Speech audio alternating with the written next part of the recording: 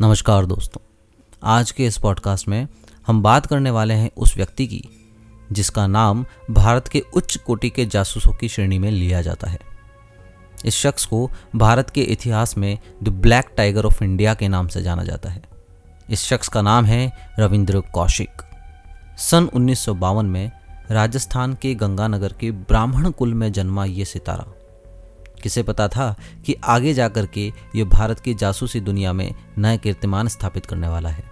बात है सन 1973 की, जब भारत की रिसर्च एंड एनालिटिक विंग, जो कि भारत की खुफिया एजेंसी है और जिसे रॉ के नाम से भी जाना जाता है, उसको तलाश थी पठानी हुलिये वाले एक ऑफिसर की।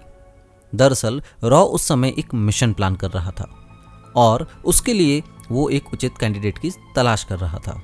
और ठीक उसी समय रविंद्र कौशिक रॉ के रिक्रूटर्स की नज़र में आते हैं। रविंद्र कौशिक एक लंबे कद, गोरे रंग, अपने बेबाकपन और अदाकारी में माहिर होने के कारण से इस असाइनमेंट के लिए परफेक्ट कैंडिडेट साबित हो रहे थे।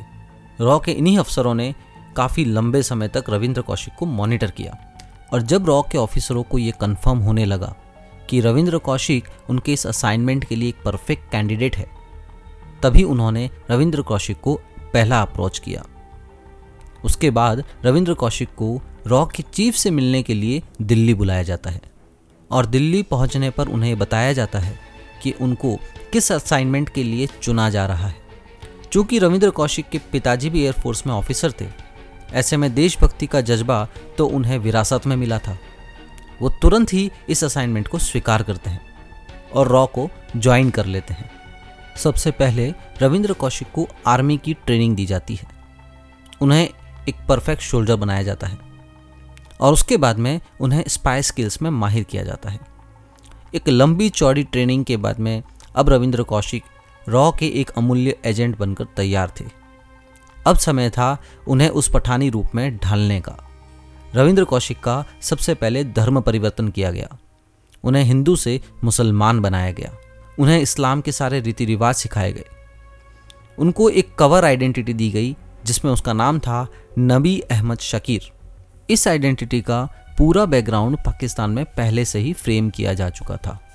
सन 1975 में रविंद्र कौशिक पाकिस्तान पहुंचते हैं और जैसा कि उन्हें ट्रेन किया गया था, उसी आधार पर वो पाकिस्तान में अपनी नई आइडेंटिटी पे जीवन की शुरुआत करते हैं। सबसे पहले नबी अहमद शकीर उर्फ रविंद्र कौशिक पाकिस्तान की कराची यूनिवर्सिटी में एडमिशन लेते हैं।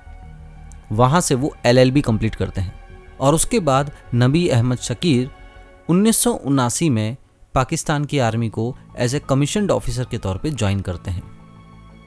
कुछ ही समय में अपनी काबिलियत के आधार पर उन्हें मेजर की रैंक पे प्रमोशन मिल जाता है। इसी दौरान रविंद्र कौशिक अपनी पाकिस्तानी आइडेंटिटी को और मजबूत करने के लिए पाकिस्तानी आर्मी में उनके साथ में काम कर रहे एक शख्स की बेटी से निकाह कर लेते हैं। उस लड़की का नाम था अमानत और इसी दौरान रविंद्र कौशिक का एक बेटा जन्म लेता है जिसका नाम रखा गया अरीब अहमद खान। रविंद्र कौशिक देश के लिए कुछ कर गुजरने को इस हद तक चले गए कि उन्होंने अपने आप को पूरी तरह से पाकिस्तानी बना डाला। पाकिस्तान के आर्मी में रहते हुए उन्होंने भारत की इंटेलिजेंस एजेंसी को बहुत सारी महत्वपूर्ण जानकारियां प्रदान करी। एक इंटरव्यू में रविंद्र कौशिक की बहन शशि वशिष्ठ ने बताया कि रविंद्र ने उनके परिवार को बताया था कि वह दुबई में कोई नौकरी कर रहे हैं। बात है 1981 की, जब रविंद्र के भाई का विवाह था। रविंद्र को संदेश भेजा गया। दरअसल जब रविंद्र को पत्र भेजा जाता है, वो पत्र दुबई ना जाकर के रॉ के ऑफिस में रीडायरेक्ट किया जाता है। रॉ के ऑफिसर्स वही संदेश रविंद्र कौशिक तक पहुंचाते हैं और रविंद्र जब अपने अफसरों से उस शादी को अटेंड करने की इजाज़त मांगते हैं, उन्हें परमिशन दे दी जाती है।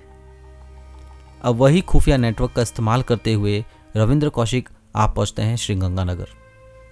अपने भाई की शादी अटेंड करते हैं, अपने परिवार के सभी सदस्यों से मिलते हैं। दुर्भाग्य से एक वक्त ऐसा भी आता है जब रविंद्र के पिताजी उनसे कहते हैं कि बेटा, अब तो तुम्हें भी शादी कर लेनी चाहिए।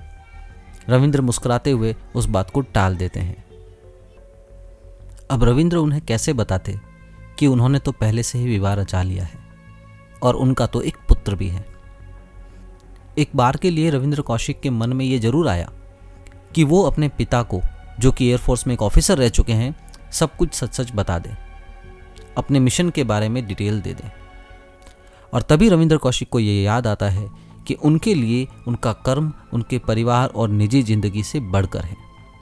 और वो फाइनली किसी को कुछ भी ना बताने का निर्णय लेते हुए दोबारा से दुबई लौट जाते हैं। और यह आखिरी बार था जब रविंद्र कौशिक अपने परिवार से मिले थे। पाकिस्तान लौटने के बाद रविंद्र कौशिक फिर से अपने काम पे लग जाते हैं। अब समय आ गया था सितंबर 1983 का, जब रॉ अपने एक खुफिया मिशन के लिए अपने एक नए लो लेवल ऑपरेटिव, जिसका कवर आइडेंटिटी नाम था इनायत मसीह, उसे पाकिस्तान भेजती है। मगर दुर्भाग्यवश मसीह की ये आइडेंटिटी पाकिस्तान की जॉइंट काउंटर इंटेलिजेंस ब्यूरो को पता लग जाती है और उसे गिरफ्तार कर लिया जाता है। गिरफ्तार होते ही जब इंटरोगेशन की जाती है तो मसीह पाकिस्तान की इंटेलिजेंस नेटवर्क को बताता है कि पाकिस्तान पहुंचते ही उसकी मुलाकात रविंद्र कौशिक से होनी तय थी। और यही रविंद्र कौशिक पाकिस्तान की आर्मी में अपनी कवर आइडेंटिटी के जरिए मेजर के पद पे तैनात है। सूचना मिलते ही सन 1983 में रविंद्र कौशिक को पाकिस्तानी आर्मी के द्वारा गिरफ्तार कर लिया जाता है। 1979 से लेकर के 1983 के अपने इस कार्यकाल में रविंद्र कौशिक ने भारतीय खुफिया विभाग को पाकिस्तान के atomic power station, atomic bomb programme और डिफेंस नेटवर्क से रिलेटेड कई सारी महत्वपूर्ण खुफिया जानकारी दी। इसके अलावा भारतीय खुफिया एजेंसी के द्वारा जब भी रविंद्र कौशिक से कुछ डिटेल मांगी जाती, वो छानबीन करके उस मुद्दे पर पुख्ता जानकारी भारतीय इंटेलिजेंस नेटवर्क को प्रोवाइड कराते थे। रविंद्र कौशिक भारत के एक महत्वपूर्ण एसेट थे। दुर्भाग्य से अब वो पाकिस्तान की जेल में बंद थे। पकड़े जाने के बाद रविंद्र कौशिक ने भारत सरकार को कई बार पत्र लिखा, भारत सरकार से कई बार मदद मांगी, मगर भारत सरकार ने एक न सुनी। और भला सुनते भी कैसे? जब भी देश अपने किसी भी सीक्रेट स्पाई को दूसरे देश में कोई मिशन के लिए भेजता है, ये बात तो उसी समय तय हो जाती है कि यदि वो व्यक्ति उस देश में पकड़ा गया तो भेजने वाला देश उसकी कोई जिम्मेदारी नहीं ले सकता, क्योंकि ऐसा करने पर देश की इंटरनेशनल पॉलिसीज़ पर बहुत बड़ा इम्पैक्ट पड़ता है। और न केवल इंटरनेशनल पॉलिसी, बल्कि दो देशों के बीच में वॉर लेवल तक के डिस्प्यूट्स क्रिएट हो सकते हैं। और रविंद्र कौशिक के केस में भी बिल्कुल वही हुआ। आखिर में एक लंबे अंतराल के बाद नवंबर 2001 में रविंद्र कौशिक वीर गति को प्राप्त हुए। तो ये थी कहानी the black tiger of India की।